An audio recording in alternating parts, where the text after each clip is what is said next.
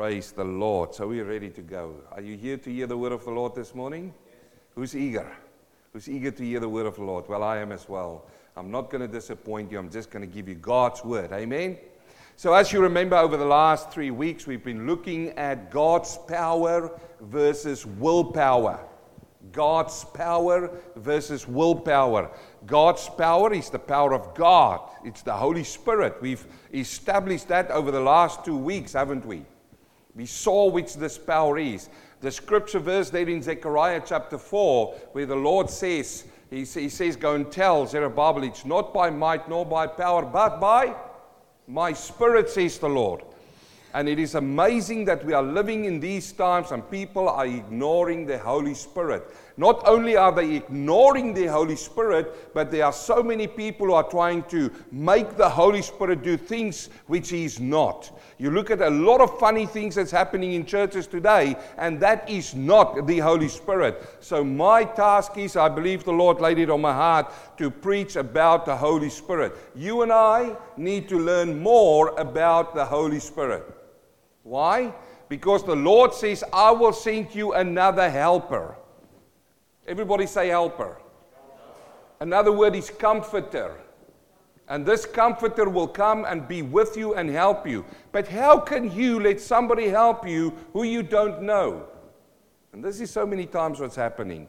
And if you don't know something, you won't recognize it. Is that right?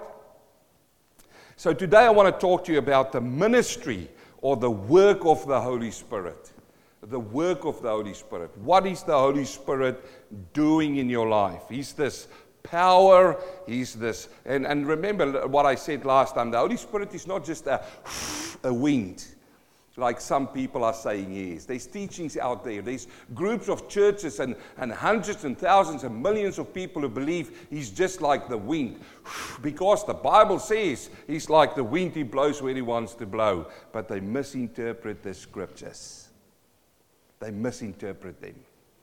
He's not just a power, a spirit power. He's not just that.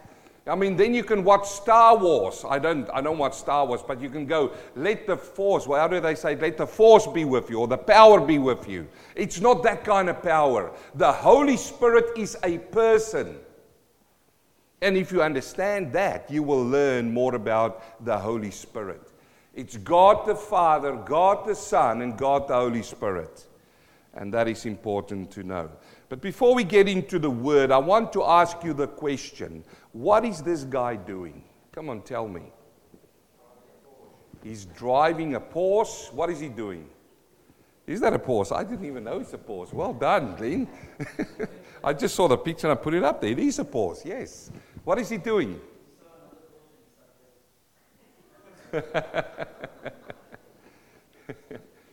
Is he smiling? He's happy? He's everything? But I think Glenn said it best in the beginning. What is he doing? He's driving his car. Isn't that right? That's what we all say. He's driving his car. But I want to challenge you on that. I want to say that he's not driving his car. His car is driving him. His car is driving him. He's not driving the car. If you think about this, the car is the one who's giving the power. Am I right? I mean, you get in your car and you turn that ignition and what happens? That motor comes, and I've had a V8 in my life, man. I love that sound. But you know that there is power sitting right there under the hood. And the power is ready to go. You just need to put your foot on that accelerator, and what happens? Little Michael says, vroom! The car goes, vroom! He takes off. But whose power is that? Is that the man's power? No, it's not the man's power, it's the car. The wheels are giving momentum, and the steering wheel is only there to keep you in direction where you want to go. You see, the man is working with the car, with the attributes of the car, to get to a destination. So you're not driving your car, you're just a passenger in the car. Yeah, but listen, pastor, preacher, I've got my hands on the wheel, and if I don't press it, if I don't put my foot on an accelerator, it's going nowhere. Yes, you're absolutely right. Then you're going nowhere. Then you are not driving the car. The car is driving you. It's like, you say, I'm going to the supermarket. How are you going to get there? Well, I'm going to take the car there. No, the car is going to take you to the supermarket. No, this is a man who's driving his car. This man is driving his car. Think about that. He is giving his power. He's pushing really hard against it. The momentum is slow because of the weight of the car. It's hard to push and to steer and to keep everything in line. Have you tried it before? I remember when I was a young man. I'm still young. Don't start that. But when I was a younger man, I had a VW Beetle. And that VW Beetle learned me a lot of these lessons. When you run out of petrol and you move it off the road, and that happened to me as a young student, run out of petrol, and you go, the prayers didn't help at that point, but then you get behind it and you push, and there's nobody who can steer this thing. What happens? It's difficult. It's really difficult.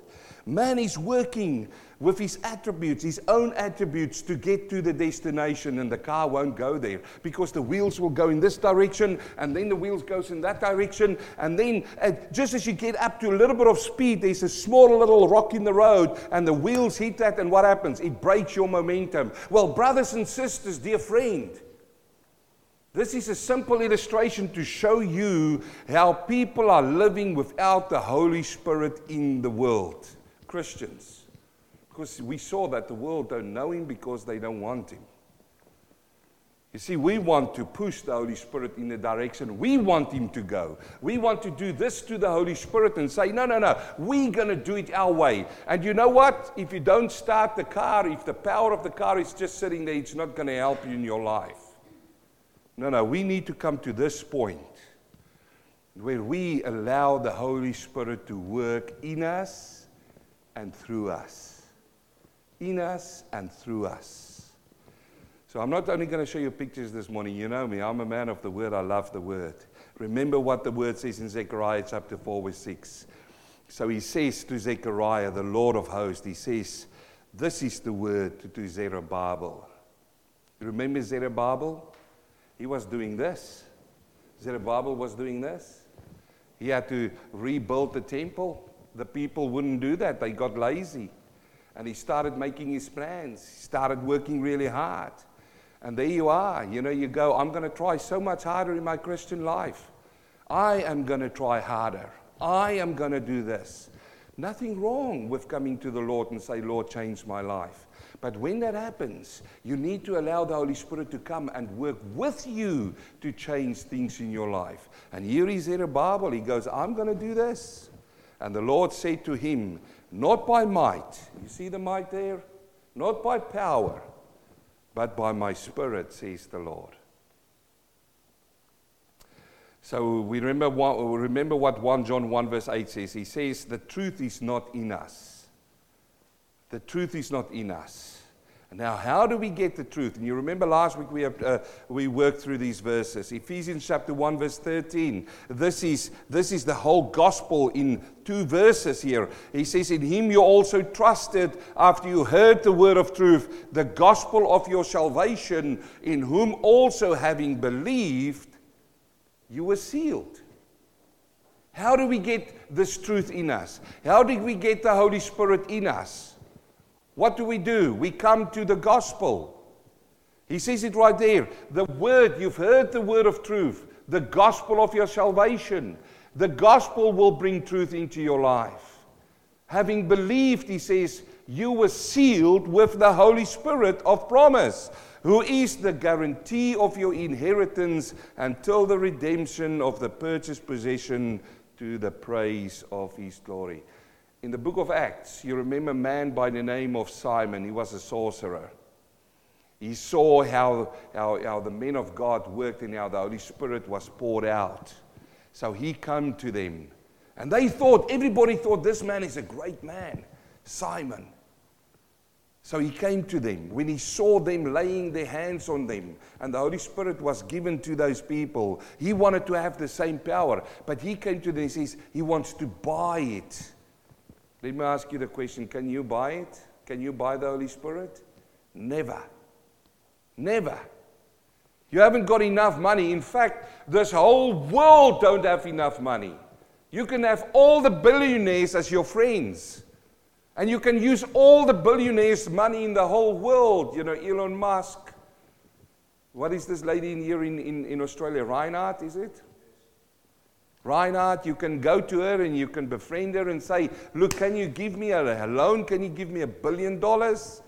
You can go to Bill Gates. I don't even know why I mentioned his name in church, but anyway, you can go to any one of these people and ask them the money. You can have all the money in the world, but you cannot buy the Holy Spirit. There's only one way you receive the Spirit of God. And it says it here in John chapter 3. You remember in John chapter 3, Nicodemus comes to Jesus. And he says, how is it that you're a man of God? Because you do all these things. And Jesus said to him these words. He said, most assuredly I say to you, unless you are born again, you cannot see the kingdom of God. There's two words here on the board you need to see. He says the gospel of your salvation. And here he says, you must be born again. Those two goes hand in hand together. Born again and the gospel of your salvation. The gospel is the good news. The gospel is the cross. At the cross, where I first saw the light, and the burdens of my heart rolled away. It is there by faith I receive my sight. It's there by faith, believing, having believed. It's there by faith I receive my sight, and now I am happy all the way. You see, brothers and sisters, we need to understand the Holy Spirit. We need to understand God's Word. And I said it so many times, there are so many Christians who are sitting in the church today, so many, who do not know these things what I'm talking to you about now. Nothing. For them, it's just coming together, and it's a nice place to be. It's a lot of friends. We're going to shake hands. There's a lot of programs there. Man, we love the pastor. We love the worship team. We love the building. We love all of the ministry leads and everything. But it's not about Jesus. And I'm saying they are missing so much. Young man, young woman, you are in the beginning of your life. You're going to meet somebody. Make sure you walk with the Holy Spirit. The way that you find Him is at the cross. 1 Corinthians 12 verse 13. For by one Spirit we were all baptized into one body, whether Jew, Greek, whether slaves or free, and have been made to drink into the one Spirit. So when do you receive the Holy Spirit? It's a very good question. And I know it's a very contentious subject out there. There's so much division within churches amongst brethren amongst what happens here. So at the cross, when the Lord saves your soul, He gives you the Holy Spirit to come and live in you.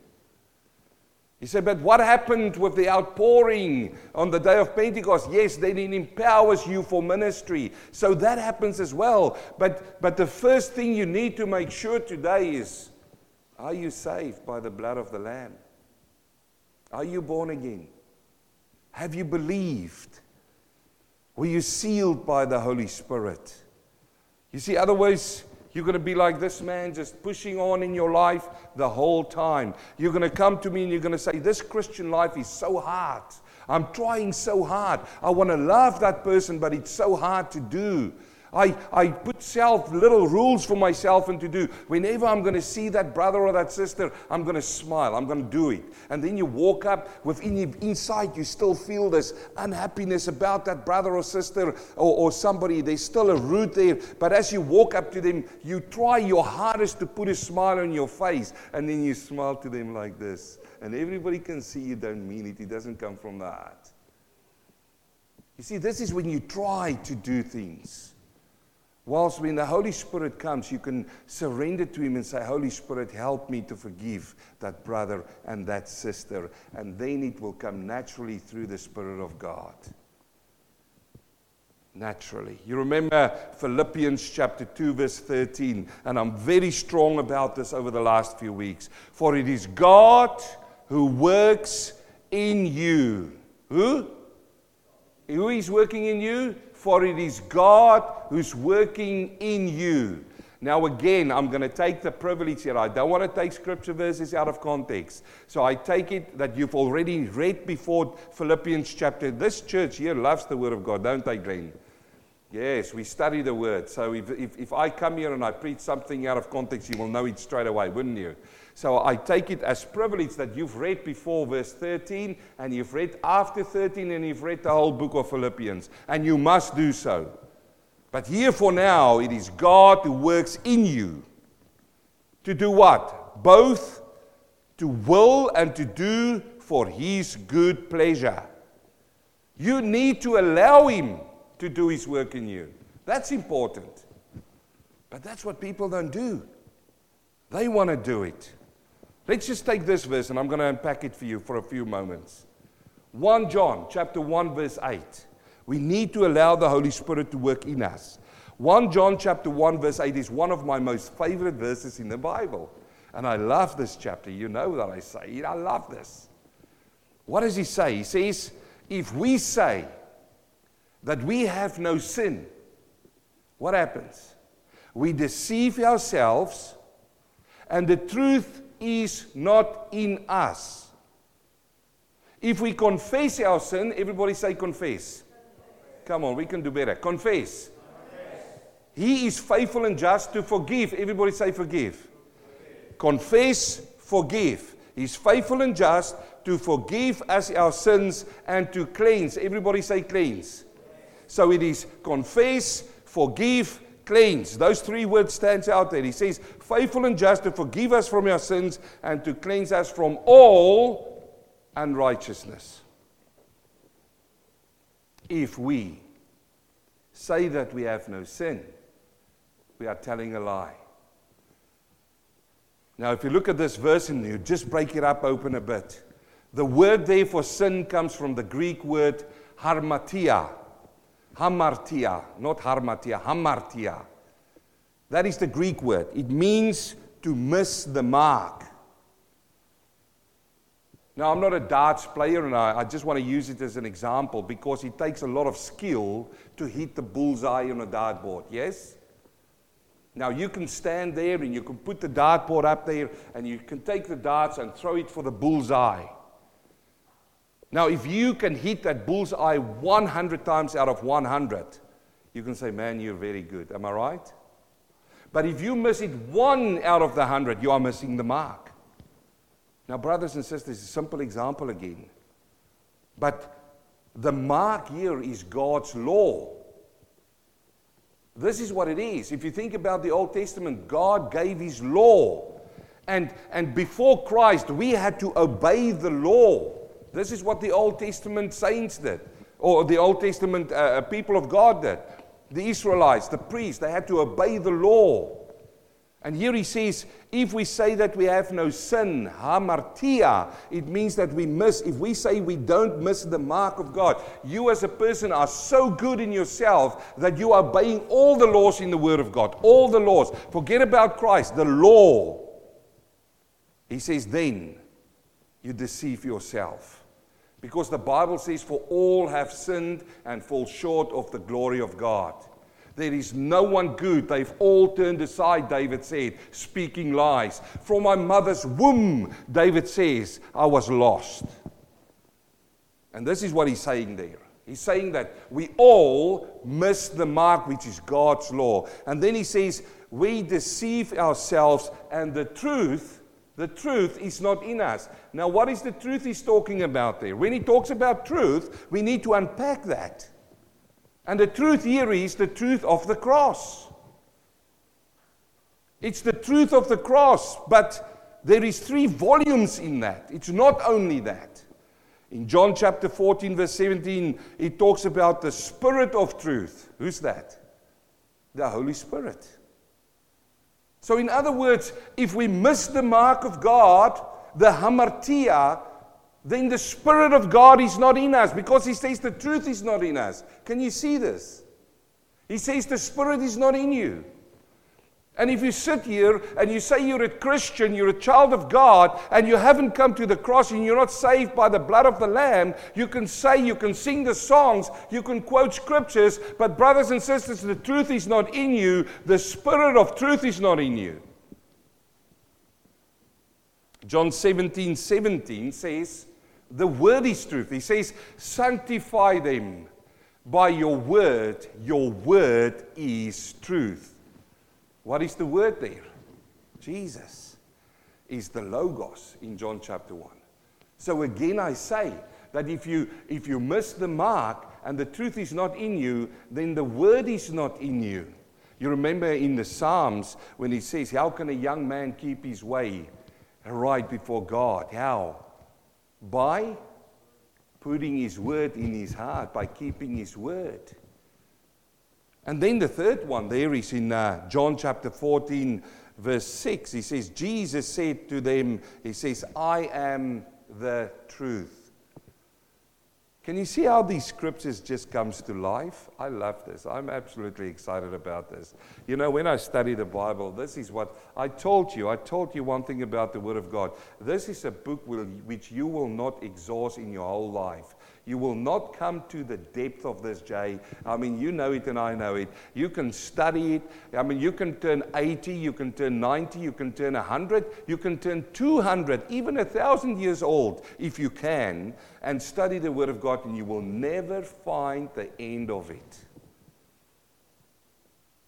So he says, if you miss the mark, you deceive yourself, and the truth, the Spirit of God, the Word, and Jesus is not in us. But if we confess, what happens? This is a wonderful word. It means to say that we say the same as another. That's what the word means in Greek. We agree with somebody else. That's what confession is. Now, when we confess about your sin, who do we agree with? We agree with God. We agree with God. And how do we know that we fall short? We study the Word. We study the Old Testament, and we see in the Old Testament that the law was only a tutor. It was the law just brought us to grace. And then we found grace in Jesus Christ to come. And we behold them, John says. He said we could see him. We saw his lifestyle. We heard his preaching.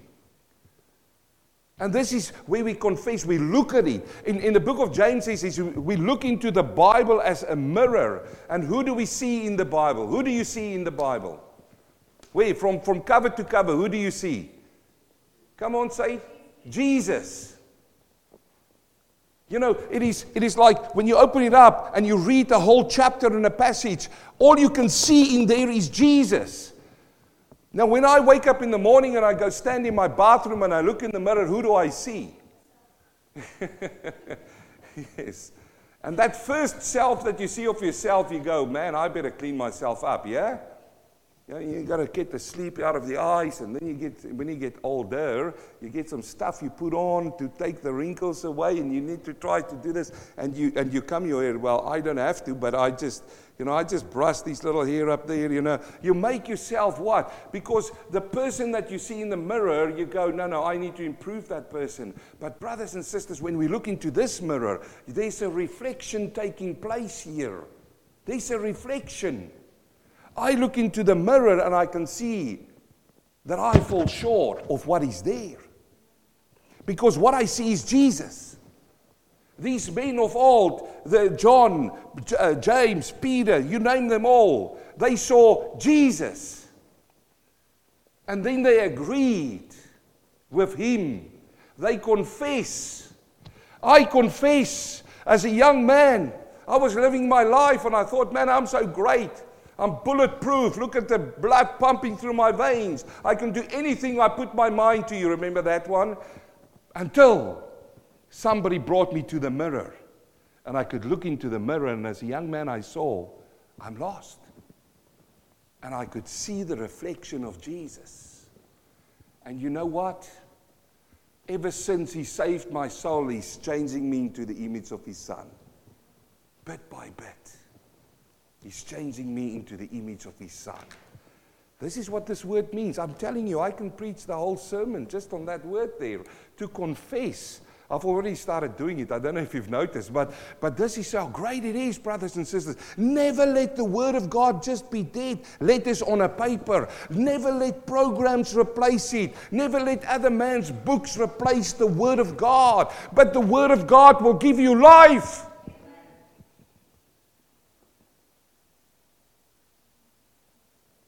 As a young man, I saw that. Now, I'm by far not that.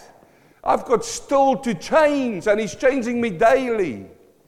But I had to come to the point to confess, to agree to be the same. You agree that you are a sinner, and you need to change your mind about your sin. That's what you agree about. You see, the world don't want to preach that anymore. The churches don't want to preach that anymore. If you preach sin, this is it. If you preach everybody's acceptable with the love, oh, we've got to love you. The Bible talks about we love you, love you, love you. We will fill this place 3-4 times over. You know what I say? I don't care. Because the love of God came at a price. It's not cheap. So when I confess and I come to Jesus and to God and through Jesus, the Father, and I say, I agree with you that I'm a sinner and I need a Savior. He says, if we confess our sins, He's faithful and just to forgive us our sins. This means that there is a debt that is paid, and they hold no record of wrong any longer. And you can shout, hallelujah! Hallelujah! The debt's been paid. That's what it means. He forgive. He is faithful and just to forgive. And that happens instantaneously, brothers and sisters. And it's the sins of the past, it's the sins of the present, and it is the sins of the future. You say, whoa, wait a minute, because there's a lot of controversy about it, preacher. You're really going to go there? Yes, I am, with confidence, because He does not live in a timeline like you and I do. He already knows what you're going to do 3 months from now. He already knows that. Let me explain to you. It's like a parade. You remember these parades? I love parades when these floats comes past. And as a young boy and a child, you're standing at the beginning of the parade and you can hear the music first, isn't it? That one of these marching bands at the beginning of the parade. You can hear them from a far distance, and people are ganging up against the road and they're just waiting, exciting to see this parade's going to come past. And then the marching band comes at the front, and as they come past, you can only see the marching band, and you go, wow, that looks good music. And then your eyes go to the next one. You see the first float coming past, and then the next one. But you can't see the back one. Normally it was the fire, isn't it? The fire brigade, the fire engines at the back. And every now and then they do the alarm, and you go, oh, they're still coming. I can't see them, but I know they're coming. And you're waiting, and as they come through, one by one, they go through, until finally the fire engines come past, and then it's over. You see, that's how we live. But God is like when you're sitting in a helicopter and you go up into the air, maybe 100 meters up into the air, and now you're looking down on the parade. What can you see? Well, you can see right there in the beginning, you can see the marching band, and you can see all the floats, and then you can see the fire trucks. All at once. Brothers and sisters, God sees your life all at once. He already knows your last final day on this earth. He knows it. Are you afraid of that? You shouldn't be, because He knows about it. And He's already given you grace and power and strength for that day. He's given you power and strength for this difficult time that's going to happen at this point in your life. When it comes to sin, it's the same. It's the same. Did you know that God can visit? He can visit in your life. He can go anywhere in this lifetime where He wants to go, because He's God. I better get back to the word. Have we learned something out of that? Now He says He forgives us our sins and cleanse. You know, I hear so many times people quote this verse, and we confess our sins, He's faithful and just to forgive your sins, and then they stop the verse. That's not where the verse stops. And to cleanse, the word there means to wash or to purify somebody as from all unrighteousness. You see the word there? It means your lifestyle. It means that He will cleanse you from your unrighteousness, your filthy lifestyle. You say, how does it work, preacher? Let me explain to you how it works. When I've seen it so many times over the years that I had the privilege to preach the word of God and to give the gospel to a lot of people and to see them saved. I've had the privilege. It's nothing of me. I was just a bystander to see the work of God happening in these people's lives. But I'll tell you what, some of those people, you know, the Lord saved them and their sin is they forgiven, but they had habits which kept on coming back to them. You know what I'm talking about. They were saved. They were Christians, but there's habits that kept on coming back. It is that lifestyle that the Holy Spirit is starting to cleanse. Maybe not instantaneously at the cross.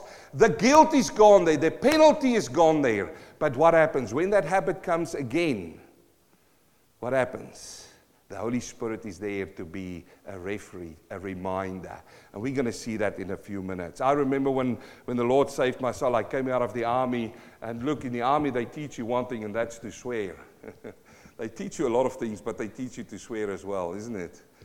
You know, you're among the men, among the men. And a man, what does a man do? A man drinks, and a man smokes, and a man swears. Those are the three things, They make you, you'll be really fit. They teach you about a rifle and to fight the enemy. But those are the three things that they do in the army. And for a lot of men, it becomes a habit. It becomes a habit. And I remember when the Lord saved my soul graciously, that swearing stuck. Every now and then He would say a word until the Lord dealt with that in my life. You know what I did? I'll just quickly tell you. I replaced the word, swear words, with the word jackal. You know what a jackal is? A little animal. And every time I wanted to swear, I used the word jackal. And I thought, hey, I'm doing good. You see, that's me pushing the car. I'm doing good. I'm getting better at this. Until I prayed one day and the Lord laid it upon my heart and said that I made that word a swear word. And I never used it again. Now I use it, and a jackal for me is a little animal. I better hurry on. You see that we need to allow the Spirit to work in us, and He worked in us when we confess our sin. We are saved by the blood of the Lamb. The Holy Spirit comes in, and it starts to work inside of you, but you need to allow it to work in you. In John chapter 14, verse 16, we dealt with this last week. He says, and I will pray the Father, and He will give you another helper. That word parakletos means to come alongside and strengthen you. That is of the Holy Spirit, that He may abide with you forever. The Spirit of truth, whom the world cannot receive because it neither sees Him nor knows Him, but you know Him, for He dwells with you. He dwells with you. He lives in your house. He's with you wherever you are. He's with you in your car. He's with you. When I jump in my golf cart, He's with me. When I jump on my bicycle, He's with me. When I jump on my scooter, Glenn, He's with me. When I walk in here this morning, He's with me. He says He's with you. How wonderful is it to have a companion who will never leave you, who will never forsake you, who will be there in difficult times. You walk into the boss's office, your heart is going like this, He's with you. You get in your car on the Monas. You remember the Monas? I told you this before. It's not the Monas. It's the Monas because everybody moans about it. You get on the Monas, and what happens? You're sitting in the traffic. You're getting frustrated. He's with you. He hears what you say. It's so wonderful. But there's some Christians who live as if He's not with them. And then He's not only with you, but where is He? He will be in you. That is double. Wow. Thank you, Lord. Hallelujah. I've got everything in life. I don't need anything anymore. I've got it. Purpose-driven life. No, I don't need that. I've got Him. I've got Him in me. I've got Him with me, the helper. I feel so sorry sometimes for the world. They haven't got Him. Acts chapter 1, verse 80, but say, you shall receive power. The word there is dunamis. You remember that dynamite and dynamo power when the Holy Spirit comes over you. This year comes when you are born again instantaneously the Spirit comes and lives in you. This prepares you for ministry, because he says, dunamis. Why? Because for you and you shall be my witnesses in Jerusalem. I will preach as we continue in the next few weeks about the distinction between those two. I hurry on. You see, brothers and sisters, this is now powerful for me. When we talk about the Holy Spirit comes and lives with you and in you, listen to this now. We need to look at the attributes of the Holy Spirit. This will bless you if you haven't seen this before. Because we just talk about his power. What is it? Is it just this power where people say fire or, whatever fancy things they do? No. It's much more. Isaiah chapter 11 verse 1, it says, there shall come forth a rod from the stem of Jesse, a branch shall grow out of its roots. Now listen to this now. The Spirit of the Lord shall rest upon him. The Spirit of wisdom, the Spirit of understanding, the Spirit of counsel, the Spirit of might, the Spirit of knowledge, and the Spirit of the fear of the Lord. Who was he talking about? Who's this rod? Jesus. Out of the stem of Jesse. Who's this branch? Jesus. Well, tell away in your Bibles if you don't know this. When they say this in capital letters, it gives it a personality. It's not only a rod, it's a personality behind it. It's a capital letter. You see that? Rod, branch shall grow out of its roots. Now, you and I remember that when Jesus was handed the book of Isaiah in the synagogue, he opened up where? Isaiah chapter 61. What is written in Isaiah chapter 61? The Spirit of the Lord is upon me. Yes? Yes. What is the Spirit of the Lord? When did it happen? Do you know? It happened when he was baptized. You remember that? Now let me just say, all these books, because I've seen a few of them, all these books who said that Jesus as a small boy healed little birds and made them alive, that's all rubbish, okay? It's a waste of printing paper, okay? Because Jesus grew up as a normal young boy into his adolescence years, up until the point when he was baptized and the Holy Spirit came down and rested upon him, and that's when his ministry started. Not before, that's when his ministry. Oh yes, wait a minute, preacher, what about when he was a young boy and he walked with his parents and then he was sitting there and he had all the wisdom that he could talk, and even the priests and the Pharisees and the scribes were they said, wow, where is, yes, that is not ministry. His ministry started after he was baptized. Because it says, I've heard a voice from heaven which said what? Behold my son in whom I'm well pleased. Yes? And then what came down? Like a dove, not a dove, the Holy Spirit descended upon him. And this is it now. You think that is fantastic? You think that is exciting? Let me tell you something, brothers and sisters. There's 7 attributes of the Lord. If we say, I'm going to rewind. I want to take it slow a bit. If we say, for he dwells with you and is in you, who's he talking about? The Holy Spirit. The Holy Spirit. Now we fast forward and we look at Isaiah. He says, the Spirit of the Lord shall rest upon him. I know he talks about Jesus. But Jesus said to them, I will pray the Father and he will send you another comforter. Is whom? The Holy Spirit. So what does it mean? Is that Spirit resting on you and me as well?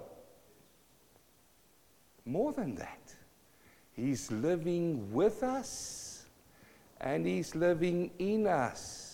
Now, if we say that is happening, now we look at the attributes which is coming inside of you. I want you to listen clearly. I want to talk slower here. See what happens. When the Spirit comes and lives inside of you, first of all, it identifies the Spirit. Because who knows that there are many spirits out in the world? And there are many spirits who want to come and live inside of you. We know about demon spirits as well. This identifies the Spirit. The first characteristic is the Spirit of the Lord. And it's again what I say, he comes and lives with you and in you. With him comes what? Wisdom. Wisdom. So as a child of God, as a Christian now, when you come in front of a situation and you need wisdom, what does James say? He says, pray it from God, who gives freely wisdom to you. What does wisdom mean? Wisdom means to apply knowledge. That's the explanation of wisdom. You know, I can have all the knowledge in the world. If I don't apply it correctly, I can hurt you. That's not using it wise. But now, living inside of you, the Holy Spirit gives you and lives in you. Let me correct myself, or let me just take a step back, because this is so big, and Lord, help me to give this word right to the people. You know, when He's the Parakletos, it means He comes alongside you and He's helping you. With what is He helping you? First of all, it's the Spirit of God with His power. Secondly, He comes and He gives you wisdom. Then He gives you understanding. How many times have you studied the Word and you get excited about a passage? And you get to somebody and you say to them, wow, this is so fantastic, man. See this. And you read it to them. And you can see on their faces. What do you see? They don't get it. And you go, you must see this. Oh, it's so great. And you read and you explain. And then you go back like me and you explain and you explain. And they don't get it. It's understanding. They will get it eventually when the Holy Spirit allows them to see that. But that's the understanding, not only about the Scripture, but about Jesus. And then counsel and might and knowledge and the fear of the Lord. Let me say that without the Holy Spirit, you will not be able to fear God the right way. You know our people, and there's a lot of Christians even who fear God because of what He can do to them. If I'm going to sin, what's He going to do? Crush them. No. That's not how we fear God. We fear God with a reverence of who He is. That is how we fear God. And it's the Holy Spirit who teaches us to fear God. It's the Holy Spirit who gives us knowledge about God. You know, when Jesus said, He says, when He comes, when I go, He will tell you all things about whom? About me. So this is what's coming inside of us, brothers and sisters. Now I'm going to stop there for today because I think I want this to go in. I want to next week talk about John 14 verse 6. And you see I've already planned for this. But I don't want to push on further than that. I definitely want to just stand there and let you understand that what comes inside of you is not just a little wind. What comes inside of you is not an idea. It's not a figment of your imagination. The Holy Spirit, the Spirit of the Lord is powerful. You need to understand that when you open up and you say, come Spirit, come Holy Spirit, fill me up. What are you saying? Then next time, brother and sister, when you come into a situation and you need understanding, know that you can draw upon Him. I can tell you testimonies, so many testimonies where I prayed in a situation where I didn't have the understanding of the situation, and the Lord just gave me a word of wisdom and a word of understanding. I can't explain it to you, but I know where it comes from. It is the Spirit of God. Can you see now that when we talk about God's power versus willpower, what are you going to rely on? I want to rely on His power. I want to rely on Him. Now, let me just say before I pray, all of this, what I'm preaching, doesn't mean you just go back and you sit in your lazy chair and you say, okay, come, I'm going to soak you up, Holy Spirit, come and do your work. It doesn't work like that. How does it work, preacher? You take up your Bible, prayerfully, studying, reading your Bible, and allow God to speak to you. What do you mean by that? It means that if you come into a passage and you read about something and the Word of God convicts you, the Word of God convicts you, then you pray and you say, Holy Spirit, Spirit of might, it's right there, Spirit of might, Spirit of understanding, and you know already now that if He lives in you, that He will be there for you, He will be the Paracletus. You pray to Him and you say, I lack in this area. I feel convicted. I am convicted. And then what do you do next? You agree. You confess. You say, Lord, this is a sin in my life. Will you please help me to overcome this? That's how the Holy Spirit works. That's how it works. And we're going to come in the next couple of weeks to the gift of the Holy Spirit. which is so misunderstood in the church. The gifts of the Spirit, it says, not the Holy Spirit. Go and read it. 1 Corinthians chapter 12. Amen. Have we learned something today? My prayer is just that the Lord will make His word understandable to you. Heavenly Father, I thank you this morning for your word. Father, I want to pray, Lord, that this word will go into hearts, and Father, that we learn by that. I thank you for the Holy Spirit, Lord, whom Jesus said He will pray of you the Father, and He will send it, and He will be with us and in us. I thank you that when we understand the attributes, the power of the Holy Spirit, that we're not alone, that He helps us. And Father, this morning, I want to anew say, Lord, Holy Spirit, work in me. I want to allow you to work in me. Show the things that needs to change in my life. We pray this in Jesus' name. Amen.